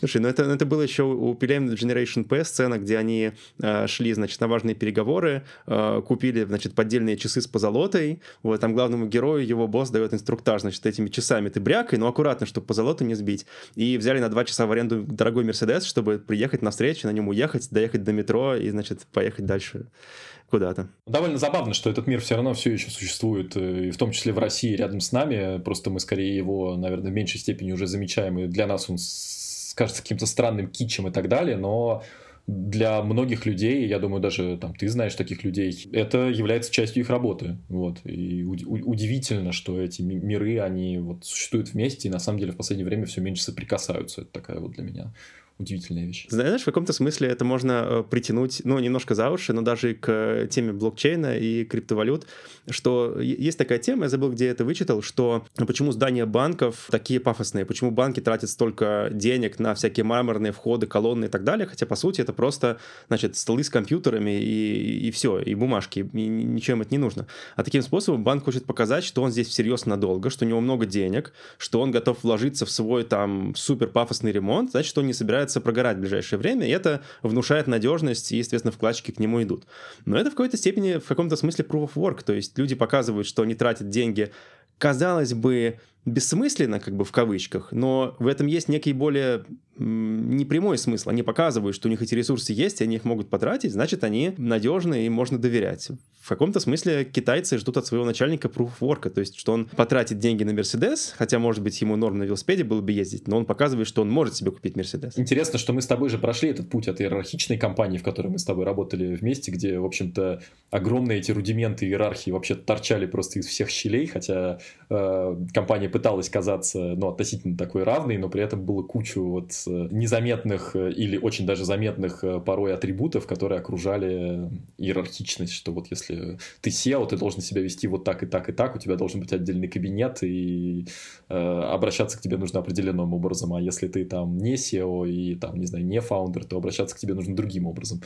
И вот я просто, конечно, когда совершил этот переход, я не знаю, насколько у тебя это отразилось на твоей деятельности, я думаю, что тоже с переходом вообще в университет в Европе, насколько вообще люди работают по-другому и с другим отношением друг к другу. Ну, как сказать, ну, можно сказать, что поскольку ты был моим формальным начальником, возможно, тебе надо сказать спасибо, что ты меня от этих вещей ограждал, они особо не были мне заметны, вот, а в университете, ну, я бы сказал, есть какая-то иерархичность, действительно, что, ну, как бы с профессором ты по-другому разговариваешь, чем с, ну, людьми, которые с тобой на одном уровне находятся, как раз в этом смысле академическая среда, она, ну, у нее есть некоторая иерархичная основа, потому что у каждого есть научная какая-то степень, да, научное звание, и понятно, что если ты там еще не сделал PhD, ты как бы на одной ступени, если ты там постдок, уже пост-PhD, ты на другой ступени, если ты профессор, ты там на совсем высокой ступени и так далее. Но я бы сказал, что дальше зависит от личного какого-то контакта, и вполне вероятно, что в каких-то там группах можно с профессором разговаривать абсолютно там на равных, так же, как с другими студентами, но мне кажется, что по умолчанию скорее эта иерархия чувствуется. Это не супер давит, по крайней мере, на моем опыте, но все равно, ну, ощущается, что ты там младший, а сверху есть какие-то старшие, хотя непосредственно на работе это может и не сказываться. То есть ты работаешь как бы свой какой-то, делаешь ресерч, но все равно ты часть группы, у которой есть начальник. Интересно, что академическая среда, мне кажется, она просто достаточно консервативная, и поэтому многие такие вещи, они исторически сохраняются гораздо дольше, чем там, может быть, в каких-то других направлениях. Любопытно, как устроены университеты в Швеции, то есть чувствуется ли там вот это вот отличие от бизнес-среды. Шкала номер 5 – это принятие решения, кто и как принимает решения. Речь про то, что в некоторых странах решение принимается единолично, а в некоторых на основе консенсуса. И здесь есть интересный пример. с которого автор начинает. Я не знаю, давай ты расскажешь, ты сегодня перечисляешь интересные примеры из книги, поэтому даю тебе слово, я думаю, у тебя есть здесь что вспомнить. Да, давай я здесь обрисую пример, мне кажется, мы про одно и то же сейчас говорим. Мне кажется, очень важно здесь обратить внимание, что эта шкала — это не то же самое, что предыдущая. То есть может показаться, что мы про одно и то же сейчас говорим, мы говорили только что про иерархичность, а сейчас мы говорим про принятие решений. Казалось бы, да, если у нас есть иерархия с начальником, значит, начальник принимает решение. Но вот оказывается, это не совсем так работает, и автор приводит пример, сравнивает США и Германию. И американцы, как мы уже выше описали, в целом эгалитарны, то есть они друг к другу обращаются, ну, там, у них нету ты и вы в языке, обращаются как бы first name principle по имени, там, опять-таки, у них нет такой темы, по крайней мере, ну, я уже немножко от себя додумаю, но в нашей там айтишной тусовке, да, нет темы с дорогими мерседесами, все там ходят в шлепанцах и так далее, но, тем не менее, когда речь доходит до решения, решение принимает тот, кто начальник, и ожидается, что подчиненные будут просто выполнять. Ну, какой-то они могут фидбэк дать, но когда решение принято, уже надо просто его выполнять, и все. А в Европе, здесь приводится в пример Германия, предполагается, что каждое решение проходит много итераций обсуждения между начальником и подчиненными. То есть начальник какой-то первый вариант решения приносит, доводит до сведения подчиненных, собирает фидбэк, как-то корректирует свое решение, еще раз его там публикует на всеобщее обозрение, и после нескольких таких итераций решение принимается. И это занимает гораздо дольше времени, чем в американской системе. Зато когда решение принято, все понимают, почему оно принято, и ни у кого не возникает вопросов, потому что весь фидбэк был уже учтен до. И это интересным образом сочетается с тем, что немцы более иерархичные формально, то есть у них структуры более предполагают наличие четкого там начальника и подчиненных, но тем не менее начальник с подчиненными обычно все согласовывает и приходит к консенсусу. Так что вот такая, мне кажется, интересная деталь, что форма организации, ее иерархичность не обязательно отвечает технике принятия решений. Да, и там есть один тоже такой ключевой пример, ключевое исключение из более-менее понятной, наверное, примерно структуры, как в случае с критикой, где США прям очень сильно отличается вот от такой более-менее равномерной шкалы. Здесь тоже такая шкала в целом от запада к востоку, она примерно одинаковая, несмотря на вот такие вот странные казусы, типа того, что иерархии в Германии вроде как больше, но при этом решение принимается консенсуально, а в Америке, ровно обратная ситуация. Но они все равно, конечно, гораздо ближе друг к другу находятся с точки зрения иерархичности. А Япония, которая, казалось бы, с точки зрения иерархии находится бесконечно далеко, где вообще уважение к начальнику старшему и так далее вообще не осуждается ни разу и никогда и никак, при этом решения принимаются исключительно на основе консенсуса. И что, в общем-то, заставляет многих японцев удивляться, как же так в Америке какой-то человек берет и единолично там принимает решение. Я вспомнил здесь интересный пример, который рассказан был моей гостьей в рамках подкаста про книгу «Скрам». Таня Кузнецова рассказывала свой пример в Альфа-банке. Про то, что там как раз была попытка внести консенсуальное принятие решения. Она очень сильно, эта попытка бьется с тем, что Эрин Мэй рассказывает про шведские компании, про примеры того, как люди там из-за консенсуса 10 тысяч раз обсуждают одну и ту же тему и только потом приходят к итогу. И она рассказывала, что в Альфа-банке была примерно такая же ситуация в ее отделе, что из-за консенсуса письма отправлялись реально там цепочками по 6 раз, когда вносились какие-то мелкие правки, пока их все не согласуют, пока все не поставят там, значит, свое approved, свое подтверждение, что да, я согласен. Потом кто-нибудь там из группы людей, из 10 человек, 9 пишет, а мне вот это не нравится. И все по новой, короче, и вся цепочка начинается заново, все заново согласуют какое-нибудь небольшое изменение.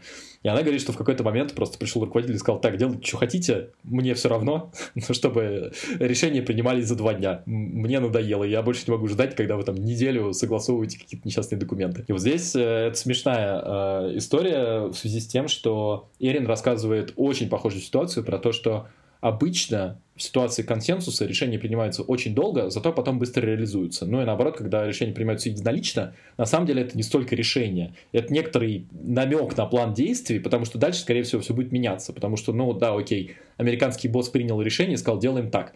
Потом выяснилось, что, я не знаю, материалов нет, по срокам не успеваем, нет нужного количества разработчиков, нет таких технологий и так далее. И чего? Это решение все равно ничего не стоит, ты его все равно не реализуешь. И дальше приходится в процессе работы уже его как-то менять, то есть быть таким более гибким. Удивительно, что здесь Америка, несмотря на такую вот иерархичность принятия именно в принятии решения, в итоге оказывается такой гибкой на уровне Индии с точки зрения того, как дальше мы работаем. То есть такая определенная безалаберность проявляется. Знаешь, мне кажется, здесь тоже это следы американской истории здесь, и мне кажется, в книге тоже про это есть, про то, что, Америка — страна иммигрантов, страна людей, которые приехали заселять там огромное неосвоенное пространство, и важно было принимать решения быстро, и человек сам себе был начальником, он смотрел по ситуации, решил что-то сделать, не получилось, переделал по-другому. То есть культура, то, что, мне кажется, как раз, у всех ассоциируется с американской культурой в целом, это культура индивидуализма и личной ответственности. Каждый строит свое счастье, да, свою жизнь, каждый отвечает за свои решения. И мне кажется, это здесь как раз и проявляется, что если ты в каком-то смысле начальник, ты можешь быть очень на такой дружеской ноте с своими подчиненными, но тем не менее, если ты начальник, то ты несешь ответственность, и ты в конечном итоге принимаешь решение, и потом как-то его корректируешь. То есть в этом есть своя логика. Соответственно, культуры, где принято более консенсусное принятие решений, они такой подход видят как неуважение к команде. То есть, чувак, зачем же ты тогда нанял команду специалистов, если ты совершенно не поинтересовался их мнением? Ты взял что-то, принял какое-то решение, специалисты бы тебе сказали, почему он не сработает, а ты уже начинаешь что-то командовать до того, как осознал все там плюсы и минусы, да, возможных опций. Вот так можно по-разному смотреть на вещи. Да, интересно, что Россия в этом смысле очень гибридная страна. С одной стороны, у нас в целом команды ждут руководящих действий от руководителя, то есть они ждут, что есть какой-то человек, который скажет: так, делаем вот так. И даже в IT-среде я чувствую, что такое нужно, то есть людям нужен вот этот вот самый лидер, который скажет: гребем в эту сторону. И такое вот собственноручное принятие решений на местах, оно дается сложно, то есть люди неохотно впрягаются в что-то вот по собственной инициативе. Но при этом обсуждение идей на уровне консенсуса уже все больше начинает проявлять себя, и я вот вижу, как многие группы разработчиков негодуют, когда кто-то принял решение и с ними не посоветовался и не сказал, что вот делаем так. Они: в смысле? А как? В смысле? Что, мы теперь это делать должны? Что? Как это так? То есть у нас такой вот интересный тоже, может быть, в каком-то смысле переломный момент, то есть вот эти вот перемешивания, мне кажется, сред, то есть с одной стороны иерархичная российская среда вот как бы исторически, с другой стороны вот эти вот методы IT-стартапов, которые к нам пришли из Америки, и вот это все немножечко как-то в кучу перемешалось, и вот здесь есть такой некоторый компот. Человеку, с одной стороны, хочется влиять на мнение, с другой стороны, не хочется принимать решения пока все еще, и поэтому здесь мы находимся в некоторой такой сложной ситуации, на мой взгляд. Знаешь, вообще я бы еще сказал, что это должно, метод принятия решений, наверное, должен зависеть еще и от сути проекта, от сути того, что делается, потому что принимать быстрые решения, их менять по ходу, это может хорошо работать, если цена ошибки низкая, да, если относительно просто откатить то, что ты уже сделал, не в ту сторону, а если ты задумал строить, не знаю, атомную станцию, то тебе хотелось бы уж, наверное, посоветоваться со специалистом, да, прежде чем начинать строить, и все рассчитать, и супер точно все предусмотреть, чем если когда ты пилишь очередного убийцу ТикТока, то, в принципе, цена ошибки очень маленькая, и тебе важнее быть первым на рынке и быстрее набрать пользователей. Так что я думаю, это тоже такой аспект, который нужно учитывать. Я, кстати, подумал сейчас, когда вот ты про это рассказал, что вот этот стереотипный американский руководитель — это как раз вот такой бизнесмен, который где-то что-то купил, где-то что-то быстро куда-то приладил, и оно как-то поехало. Как вот эти все типичные американские истории успеха. Жила-была тетенька, у нее была тарелка, она кинула ее в воздух, она полетела, она решила: буду продавать фрисби.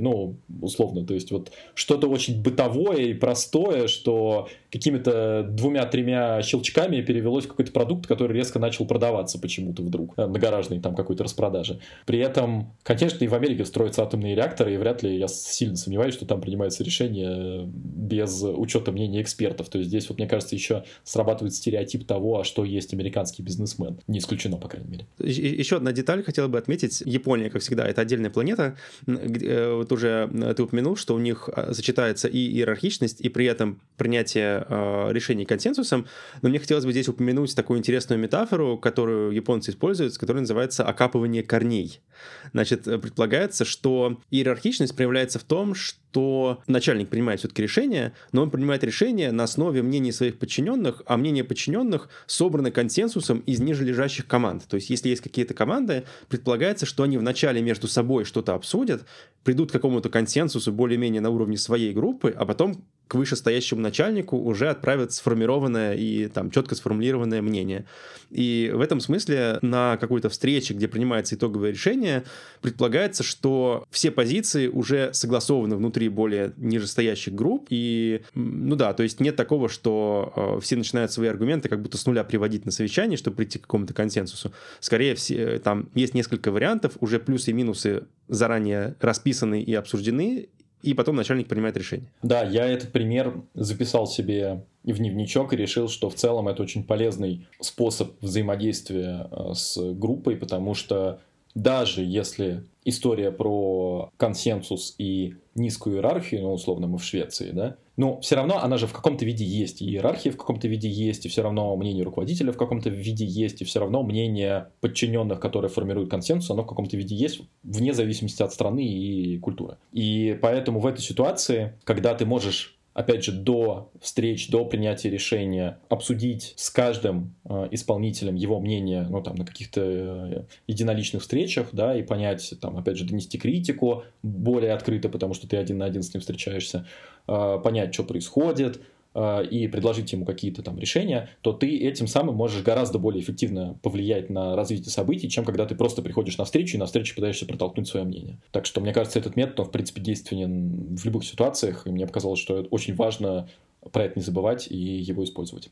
Да, следующая глава про типы доверия, про то, что есть, соответственно, страны, которые основаны где доверие основано на профессиональных достижениях, так сказать, из головы, и страны, так называемые, аффективные, где эмоциональная близость и дружба влияют, а первое – это когнитивное. Ну и, соответственно, здесь речь более-менее понятна. Здесь, мне кажется, в каком-то смысле, начиная с этой главы, если честно, Эрин начала повторяться, на мой взгляд. Там начались доводы, примеры, очень похожие на то, что уже было в предыдущих главах. Здесь ситуация очень, на мой взгляд, ясная, что в целом Америка, опять же, здесь вот с запада на восток все прослеживается достаточно четко, что на Западе все на профессиональных интересах основано, а там в Китае особенно все на личном гораздо большей степени доверия основано, и что здесь Эрин обращает внимание, что даже если нам кажется, что вот американцы что же любят там в гольф вместе поиграть, типа, а что это недоверие разве? Она говорит, что нет, это очень большая разница,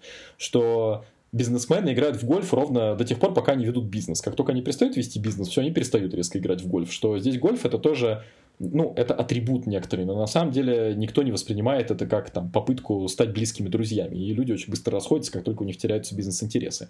А вот на Востоке нет, это не так. Что если человек, там, например, уволился с работы, многие поддерживают с ним отношения. Что если ты даже перестаешь вести вместе какие-то совместные проекты с другим бизнесменом, там, в какой-нибудь Саудовской Аравии, ты все равно будешь с ним периодически встречаться на чай, потому что очень важно. Вот. Но в целом, на мой взгляд, очень понятная ситуация. И, если честно, здесь даже для себя ничего особенного не увидел, кроме смешных терминов про персиковые страны и кокосовые страны. Персиковые культуры — это там, где мягкая кожура и потом внутри твердая косточка, что ты вроде очень мило и дружелюбно общаешься, но до какого-то уровня, а дальше все, дальше стена. И кокосовые — это наоборот, что у тебя нет никакого мягкого общения, все сразу жестко, холодно и так далее. Ну, типично, наверное, как американцы думают про русских, что все совершенно неразговорчивые и так далее. Но зато если ты уж начал с кем-то общаться, то внутри все будет хорошо. Мне здесь показался интересным пример, который в самом начале приводится, про то, как американцы приехали в Бразилию с каким-то бизнес-презентациями, и потом обратно, помню, да, бразильцы в Америку приехали. В общем, опять, друг от друга ждали разного, что американцы все супер плотно запланировали и попытались впихнуть максимальное количество контента на единицу времени, потому что мы же летели издалека, нужно максимально эффективно использовать все время, которое у нас есть, чтобы максимум презентации там вам показать и так далее. А бразильцы ждали совершенно не этого. Бразильцы ждали, что они там вместе потусят, пообедают, выпьют, там, расслабятся, чтобы можно было узнать своих там потенциальных бизнес-партнеров с человеческой стороны. А пока вот бразильцы этого не сделали, им дела вести некомфортно. Люди ждут разного от своих собеседников, и если понимать, что твой потенциальный бизнес-партнер может вот так смотреть на ситуацию, то, соответственно, повышается шанс успешной коммуникации. Ну и в конце автор приводит возможное там какое-то частичное объяснение этому феномену, почему вот именно такие страны вот так устроены, что страны, где государственные институты надежные и хорошо устроены, там скорее популярна вот такая американская, да, основанная чисто на технической такой профессиональной коммуникации модель взаимоотношений, потому что если что, у нас есть контракт, если что, там у нас есть суд, и поэтому нам не обязательно выстраивать вот прям близкие эмоциональные связи. А в странах, где с институтами не так хорошо, ну, остается надеяться на эмоциональную связь, потому что я тебе доверяю, потому что у нас там какой-то общий знакомый, там друг брата, сестры, мужа, кого-нибудь нас порекомендовал друг другу, и вот поэтому мы можем вместе вести дела, потому что если этого нету, то нас никто не рассудит и не предотвратит какой-то обман с чьей-либо стороны. Мне вот этот пример показался некоторым лукавством, в смысле не пример, а аргументация. Она работает, на мой взгляд, она приводит ее для африканских стран, как пример, и объясняет на примере африканских стран. И там это действительно, на мой взгляд, плюс-минус работает. Но это никак, на мой взгляд, не объясняет ситуацию с Японией и Китаем, где, в общем-то, институты-то развиты очень сильно, и попробуй ты там в Китае нарушить договоренности. Я думаю, тебя довольно быстро найдут и покарают. А уж в Японии так тоже. То есть не кажется, что институты развиты хуже, чем там во многих европейских странах. И поэтому, на мой взгляд, вот это вот не является объяснением. Вот, это первый момент. А второй момент, который я с другой стороны тоже бы хотел вот в целом эту главу немножко покритиковать, что, мне кажется, американцы излишне сильно искажают то, как они эффективно принимают решения с точки зрения доверия людей, что типа вот доверие для нас не важно, и вообще мы здесь вот только за скиллы, за реальный опыт и так далее. Мне почему-то кажется, и кажется где-то про это я даже читал, это условно вся история про книгу Thinking Fast and Slow, про «Думай медленно, решай быстро», про то, что мы излишне считаем себя рациональными агентами. Вот здесь мне почему-то кажется, что Эрин излишне считает западную среду рациональными агентами. Вот какой-то мой внутренний опыт, мне нечем здесь крыть, у меня нет каких-то там исследований, которые бы это подтвердили. Здесь я просто адресую это читателям, может быть, кто-то что-то про это слышал и может там какие-то примеры привести более научные. Я здесь апеллирую исключительно к собственной интуиции. Но, тем не менее, чем больше я вижу про политические какие-то ситуации, которые случались в той же Америке с выборами президентов там, или какими-то политическими партиями, чем больше я читаю про бизнес и как они организовывались, каким образом, очень много всего основывается на доверии. На том, что да, вот этот человек знает вот этого человека, поэтому он с ним готов работать. И даже в самых, казалось бы, рациональных и жестко основанных на каких-то там профессиональных скиллах принятия решений, все равно люди очень сильно обращают внимание на то, что это за человек и насколько он ему известен. И я бы сказал, опять-таки, возвращаясь к нашему любимому примеру про IT, потому что мы оба более или менее плюс-минус в этой индустрии работаем, что индустрия венчурного капитала и инвестиций в стартапы — это же тоже такая сфера, где супер много значит знакомства, и, собственно, работа венчурного инвестора — это в значительной степени знакомиться с людьми, там как-то разнюхивать, узнавать, что у кого где, кто поднимает раунд, кто инвестирует. И это такая, подводная часть айсберга, да, которую мы не видим, которая там постоянно какая-то работа бурлит. И это, насколько мне представляется, там не то, чтобы я супер как-то напрямую работал с этим миром, насколько я знаю, там тоже очень много зависит именно от личного общения, кто кого кому порекомендовал. Хотя, знаешь, сейчас вот мы эти примеры обсуждаем, мне кажется, что они немного, тут могут быть не в кассу, потому что когда ты принимаешь решение, например, инвестировать в стартап, потому что этот стартапер что-то сделал, или нанять, закупить софт, потому что он используется в другой корпорации, это все-таки есть доверие на основе профессиональных навыков. То есть ты видишь опыт человека, ты говоришь, опыт релевантен, он знает свое дело, и я с ним буду работать. Тогда как эмоциональное вот доверие, противоположность этому, это мы с ним там пошли в бар, напились, пели в караоке, да, там, исходя из этого, он мой бро, поэтому будем с ним вместе работать. Ладно, я думаю, надо закруглять эту тему, мы здесь можем бесконечно ходить по кругу. Я напоследок вспомнил два культурных примера из Америки, которые, мне кажется, опровергают все-таки эту историю. Сейчас, может, ты мне опять оппонируешь, ну ладно, бог с ним. Это, во-первых, знаменитый Дьюд из фильма «Из Большой Лебовски», где, собственно, фильм же высмеивает вот этот вот дьюд про чуваков, которые ничего никто не может сделать, но вот типа они чуваки, поэтому они вместе, и поэтому они будут что-то делать. И более такой высокоуровневый и высококультурный пример — это книги Айн Рэнд, где высмеивается как раз вот это вот понебратство, кумовство, где один из центральных примеров книги — это то, что один из героев не желает к себе брать на работу как раз каких-то там знакомых и так далее, и это же критика американского общества. Понятно, что это про 50-е годы, но тем не менее. То есть, на самом деле, эта проблема и в Америке тоже актуальна. Так, ну ладно. Давай дальше. Про продуктивное несогласие. Если честно, вот давай, здесь мне нужна твоя помощь. Я не сильно понял, чем эта глава принципиально отличается от вопроса критики. Здесь примеры очень похожие. Более того, она даже там прям, вот если я в предыдущей главе сказал, что она как-то примерно начала повторяться, здесь примеры были чуть ли вообще просто не те же абсолютно, и выводы те же абсолютно, что были применены критики. Вот можешь рассказать, ты увидел здесь какую-то разницу и вообще вот объясни вот твое видение вот этой вот шкалы? Слушай, мне кажется, что действительно эти две главы более-менее про одно и то же, но, возможно, в главе, до которой мы сейчас дошли, про конфронтацию, она, с одной стороны, несколько более широкая, потому что здесь уже не конкретно про оценку работы и про дачу фидбэка, а скорее вообще про споры, несогласия и так далее. Понятно, что это пересекается, да, с дачей фидбэка. Мне кажется, просто здесь автор хотел сделать акцент немножко на другом, на том, что в ходе спора можно уметь отделять критику идеи или критику какого-то предложения от критики личности самого человека, а можно, не уметь отделять или не считать это нужным. И как раз вот здесь разлом, и эта шкала проходит вот именно по этому критерию. То есть в некоторых культурах люди спорят супер объективно, в том смысле, что если мы не согласны по какому-то вопросу, мы обсуждаем только этот вопрос, и наше несогласие в целом не влияет на наши личные отношения. А в других культурах, наоборот, люди воспринимают очень близко к сердцу, да, и воспринимают на свой личный счет критику любого конкретного предложения или любой идеи, с которой кто-то может быть не согласен, что тоже нужно иметь в виду. Здесь вот приводится немецкий термин «Sachlichkeit», то есть объективность, которая свойственна немцам и, видимо, другим каким-то культурам похожим, про то, что люди могут очень горячо спорить и прямо там друг на друга кричать, при этом потом спокойно пойти пить чай, потому что мы-то спорили про какую-то одну конкретную вещь, и друг другу оппонировали фактами, какими-то объективными критериями, а не апеллировали там к личности или к чему-то. Ну, а потом спор окончен, мы там согласились или не согласились, и наши отношения остались личные, нетронутыми. Это вот, мне кажется, более здоровая, что ли, культура. То есть мне бы была более близка как раз культура объективного спора.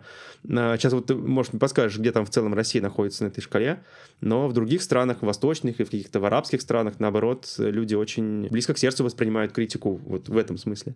А Россия здесь находится достаточно справа, то есть примерно там же, где Германия, Франция и Израиль, она вообще практически на конце вообще этой шкалы, то есть мы любим конфронтацию, мы любим поспорить. В общем-то, на практике, мне кажется, возможно, твоя любовь к тому, чтобы это было так, она и сформирована тем, что мы в целом привыкли так делать, нам кажется, что это нормально за столом, там, за бокалом чего-нибудь или за обедом о чем-нибудь душераздирающе потрепаться, а потом спокойно пойти работать. И, в общем-то, редки те случаи, когда кто-то это на свой счет берет. Да, это правда так. Здесь интересный способ избегания, мне понравилось, вот переноса идей на личный счет. Это что практики брейнстормингов, они направлены на то, что ты как раз на доске, когда выписываешь идеи, они немножко начинают отвязываться от человека, ты уже реально начинаешь критиковать идею, а не человека.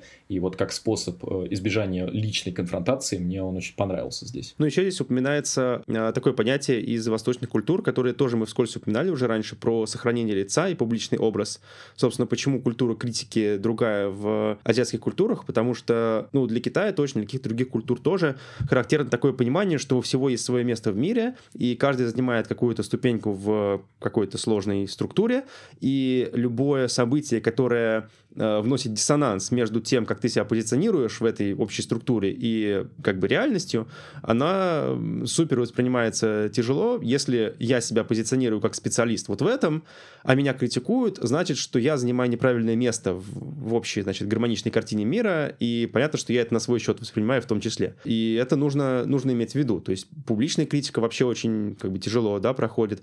И практика брейнсторминга тоже автор упоминает, что как раз гораздо легче пошло дело, когда участникам предложили написать на бумажках свои идеи, прикрепить их к доске, и там они были анонимными, не привязаны к конкретному человеку. Ну и совет тоже практичный, который я себе выписал, мне показался интересным, что если в такой культуре, которая не любит конфронтацию, спрашивать фидбэк, то лучше вначале его спросить, прежде чем высказывать свое мнение. Потому что если вначале сказать, что ты думаешь, Ну, если там ты в роли начальника выступаешь и хочешь узнать фидбэк у своей команды, если ты вначале выскажешь свое мнение, то вольно или невольно все под него подстроятся. И даже если кто-то в душе там будет резко против, он вряд ли осмелится возразить. Нужно вначале спросить у людей, что они думают, а потом как-то это синтезировать в какое-то правильное решение. Так, последняя глава про время. Значит, Эрин эту шкалу про время выстраивает от линейного времени к гибкому времени. Значит, тут о чем речь? Про то, что некоторые страны очень относятся ко времени как к чему-то, что, ну, скажем так, не изменится. Что если мы запланировали, что встреча длится 30 минут, она реально будет длиться 30 минут. Если я планирую какое-то расписание на неделю вперед, значит, ну, плюс-минус так и будет. А есть какие-то гибкие культуры, где, в принципе, то, что встреча запланирована на час, это вообще ничего не значит, потому что она там может длиться, на самом деле, сколько угодно. И она говорит, что можно расположить свою страну, понимая, насколько для вас адекватно опоздание. То есть, если для вас там опоздание неадекватно совсем, типа Германия, там, когда надо как бы в срок приходить, или Япония как исключение из вот движения с запада на восток, да, и у тебя культура такая right on time, да, то, ну, как бы все понятно, да, ты находишься на суперлинейной шкале времени. Если ты готов опоздать там на 5-7 минут и, в принципе, ну, это как бы норм, никто не воспримет это как что-то, какую-то проблему, ну, там, типа, 3-5 минут, никто даже не посчитает вообще необходимым извиняться, потому что, ну, это даже, в общем-то, не опоздание, то вы где-то вот в серединке находитесь. И забавно, что она про Францию упоминает, что во Франции это норм. И я подумал, ну, кажется, у нас тоже примерно так же. И потом, когда посмотрел на шкалу, что да, вот Франция с Россией, они вот практически одинаково находятся там друг рядом с другом. Потому что для нас действительно опоздание на 5 минут, это, в общем-то, не опоздание. И другие культуры, где там 15 минут и больше, вплоть там до 45 минут, когда это не кажется чем-то из ряда вон выходящим, потому что, не знаю, заторы на каких-нибудь индийских дорогах, или вообще все отменилось, все изменилось в каких-нибудь африканских странах, где, не знаю, там какой-нибудь священник по Луне предсказал, что сегодня вообще не рабочий день, и вообще все там совещания отменяются. Ну, то есть, все может происходить как угодно. Если тебе здесь что-то сказать, может быть, тоже примеры какие-то приведешь интересные. Ну, здесь, мне кажется, значит, во-первых, такой фан-факт автор приводит как само собой разумеющееся, что вот, мол, если вы живете в Германии, то у вас все по расписанию, поезда ходят четко по расписанию, и, значит, вы такой четкий. Это супер мисконцепшн, мне кажется, такой миф, что в Германии поезда ходят по расписанию. Вот я вам докладываю, это абсолютно не так. Они постоянно опаздывают. И когда ты приходишь на любой крупный немецкий вокзал, там есть табло, и там есть как бы формальное время отправления поезда, и там отдельный столбец, типа этот на 15 минут сегодня опаздывает, этот на 10, этот на 20. Так что это супер так сломало мои шаблоны о Германии, когда я приехал в Европу.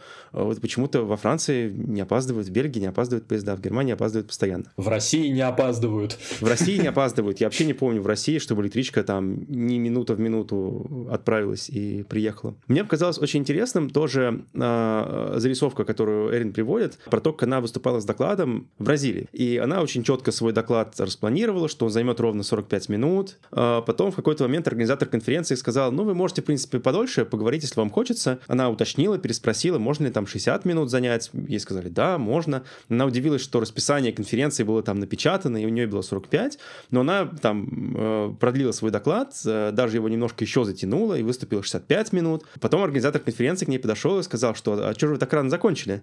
Вы же видели, что у аудитории еще вопросы, мы могли бы еще там сдержаться на сцене, ответить на все вопросы. И опять-таки, как бы как по-разному можно видеть ситуацию. Для нее было проявлением уважения к аудитории то, что она не тратит их время, да, и она вот ровно столько, сколько было запланировано, она вот столько им дает информации. А для организатора конференции, наоборот, было бы уважением к аудитории быть более гибким, и, видя интерес и видя какие-то вопросы, которые еще остались без ответа, наоборот, продлить свой доклад, чтобы, значит, никто не остался без ответа. Так что одна и та же ситуация, которую можно по-разному считать. Мне понравилось, что она даже продолжает, что даже в пунктуальных странах легко свести пунктуальность неуважения, что если вы излишне пользуетесь тем, что ну, у нас время подошло к концу, все, до свидания, что даже в там, условных Штатах или Германии тоже люди могут это все-таки принять за неуважение, поэтому с этим надо быть осторожным. Мне понравилась история про то, что концерты в Японии начинаются right on time. Я такой, что, правда? То есть ты должен приехать вовремя на рок-концерт, потому что он начинается минута в минуту, это для меня звучит какая-то дикость. Эрин говорит в целом интересный момент про восприятие времени, что те люди, которые гибко относятся ко времени и адаптируются по ситуации, они считают своих оппонентов жутко неэффективными, что как можно все планировать. И наоборот, те, кто все жутко планирует, они, соответственно, считают неэффективным оппонентов, типа, как так можно там менять планы на ходу. Вот. И упоминает про то, что в этом смысле китайцы удивительно гибкие, потому что у них постоянно все меняется, постоянно все куда-то там двигается, опаздывает и так далее, но при этом все всегда получается все равно. То есть, несмотря на вот эти постоянные изменения в расписаниях, они научились очень быстро к этому адаптироваться, и поэтому у них эта система работает. Поэтому здесь нет как бы какой-то более эффективной системы, нужно смотреть в контексте. Ну и интересно еще просто как пример, это елочная культура очередей мне понравилась. Пример про то, что в Индии очереди выстраиваются не линейно, а как деревце, то есть у тебя как бы есть ствол, если он достаточно длинный, у него появляется ветка, потом еще ветка и еще ветка. Вот. Ну и она даже сама, по-моему, там делает поправку про то, что когда ты при этом на практике в это попадаешь, то это даже не елка, а какая-то еще более хаотичная структура, потому что все движется вообще как-то совершенно непонятно и непредсказуемо. Давай к выводам, собственно, и уверен, там дальше эпилог наступает. Кстати, в эпилоге есть классный пример, который я расскажу. Она рассказывает про датчан и говорит, что вот там что-то она общалась с какой-то матерью про детей, про своих, и ее подруга, которая тоже является матерью, она говорит: а что, вы как там детей-то на мороз сейчас как укладываете, вообще в колясочке на балкон ставите? Я так думаю, ну да, что, я читаю книжку и думаю, ну в России тоже все так делают. Вот, что там, зима, когда взял, ребенка укутал, на балкон поставил, и все, он там спит. А для Эрин, значит, для автора книги это был какой-то шок. Она это рассказывает все как нечто вообще, что-то очень специфическое для датской культуры, и как же это так, в Дании, оказывается, детей вот, значит, вот так вот оставляют, и типа нормально, а вот, значит, никто так не делает, и вообще какие там минус 10, это же холодище жуткое. Это было очень смешно, когда я подумал, что ну да, в России вообще делают точно так же, как делают в Дании, видимо. Да, и она еще, пересказывает тоже свой диалог с этой датчанкой, что там какое-то было задание, бизнес, какой-то тренинг или что-то, расскажите другим слушателям об интересных культурных особенностях вашей страны. И вот датчанка говорит, что-то ничего, значит, в голову не приходит, о чем таком рассказать? Ну, расскажите, как вы детей на морозе оставляете спать. А что, другие так не делают? Да, к иллюстрации того, что мы сами не видим своей культуры и сами не понимаем, что наши культурные особенности — это действительно особенности, и в других культурах может быть все совершенно по-другому. Да, и это, мне кажется, самый важный, на самом деле, вывод из этой книги, про то, что никогда не стоит забывать, что человек из другой культуры, для него может быть совершенно неочевидно то, что для тебя, там, вот, я не знаю, сделать проект вовремя — это вообще какая-то необходимость. Для там индусов может быть совершенно не очевидно, что если у них, как вот Эрин приводит в книге пример, проект горит синим пламенем, тебе надо заранее про это сказать, что пока ты к ним в доверие не втерся, они тебе и не скажут. И вот это важно. Здесь самый, наверное, такой важный вывод, который я себе прям пометил жирненьким, это что всегда надо ясно обозначать правила, без надежды, что все автоматически их понимают. Работаешь в команде, у нас даже Россия — это в целом достаточно мультикультурная страна, то есть мы даже внутри нас знаем узкие срезы, что там люди из одной части страны любят работать так, люди из другой немножечко по-другому. Это, конечно, там маленькая разница все-таки, но она какая-то так или иначе есть. В конце концов, просто воспитание у всех разное. Всегда проясняйте правила, и всегда, когда вы чего-то от людей ждете, ясным образом им это обозначайте. И тогда вас ждет успех. Кажется, на самом деле рецепт довольно простой, но вот для меня самым важным был, наверное, это. Нечего особо так по сути добавить, но такая банальность, что культуры разные, что люди разные, у разных людей разные вещи принято делать и не делать, но когда это иллюстрируется на конкретных примерах, и особенно когда это так аккуратно разложено по осям, и ты понимаешь, что на самом деле вот там та же иерархичность и консенсусность — это не совсем одно и то же, и там бывают разные комбинации, или какие-то вот там критика и фидбэк — это вроде близкие понятия, но тоже не совсем совпадающие. Мне кажется, что эта книга очень хорошую проделывает работу именно в классификации и в какой-то систематизации такого рода наблюдений, которые в роли анекдотов, там, наверное, многие, кто работал в мультикультурных средах, могут друг другу порассказывать анекдоты, что вот там у нас китайцы то, а у нас там бразильцы это, но так сравнить и поставить все страны на такое многомерное пространство, точки в многомерном пространстве, это, мне кажется, достоинство этой книги. Может быть, не супер научно, может быть, это не супер такой, знаешь, не научный труд, в том смысле, что методология все равно может в чем-то хромать, да, и все равно это основано на личных впечатлениях автора и на ее опыте работы и в корпорациях. Она работает, насколько я помню, в французской бизнес-школе. Но, тем не менее, мне показалась эта книга интересной и ценной, как такая систематизация и повод подумать о различных культурах и как, главное, с ними работать и как избегать конфликтов и непонимания. Я считаю, тут важно дополнить, что Эрин Мейер, будучи американкой, убеждает нас через примеры, а не через методы и то, как это выстраивалось. Возможно, что изнутри, если посмотреть то, откуда были собраны данные для этой книги, то, может быть, там на самом деле был какой-нибудь внятный научный подход с реальным количеством испытуемых, там, замером каких-нибудь там показателей, опросами и так далее. Я не исключаю, что реально так и было, учитывая, что она этим там всю жизнь занимается. А это такая вот направленная на Америку, скорее, вырезка фактов. Любопытно, что и в книге может вот это культурное различие здесь проявляться. Из-за этого, вот, кстати, то, что в книгах не хватает научности, это же реально постоянная русская критика к американским бизнес-книжкам, ровно вот основанная на том, о чем пишет Эрин. Да, в этом проявляется наша дедуктивность, правильно, дедуктивный подход. Да, мне кажется, что на самом деле, чем реально хороша эта книга, что вот ты говоришь про стереотипы и анекдоты, но она их в некоторых очень важных моментах ломает. Что, во-первых, есть страны, которые выбиваются из стереотипов, ну, типа, вот вроде есть Азия, но при этом есть какие-то очень странные примеры, которые выскакивают как бы из того, как в целом мы себе думаем про Азию, особенно вот Япония, да, или Америка, вроде как тоже там, типа, самый Запад, но на самом деле тоже есть какие-то странности.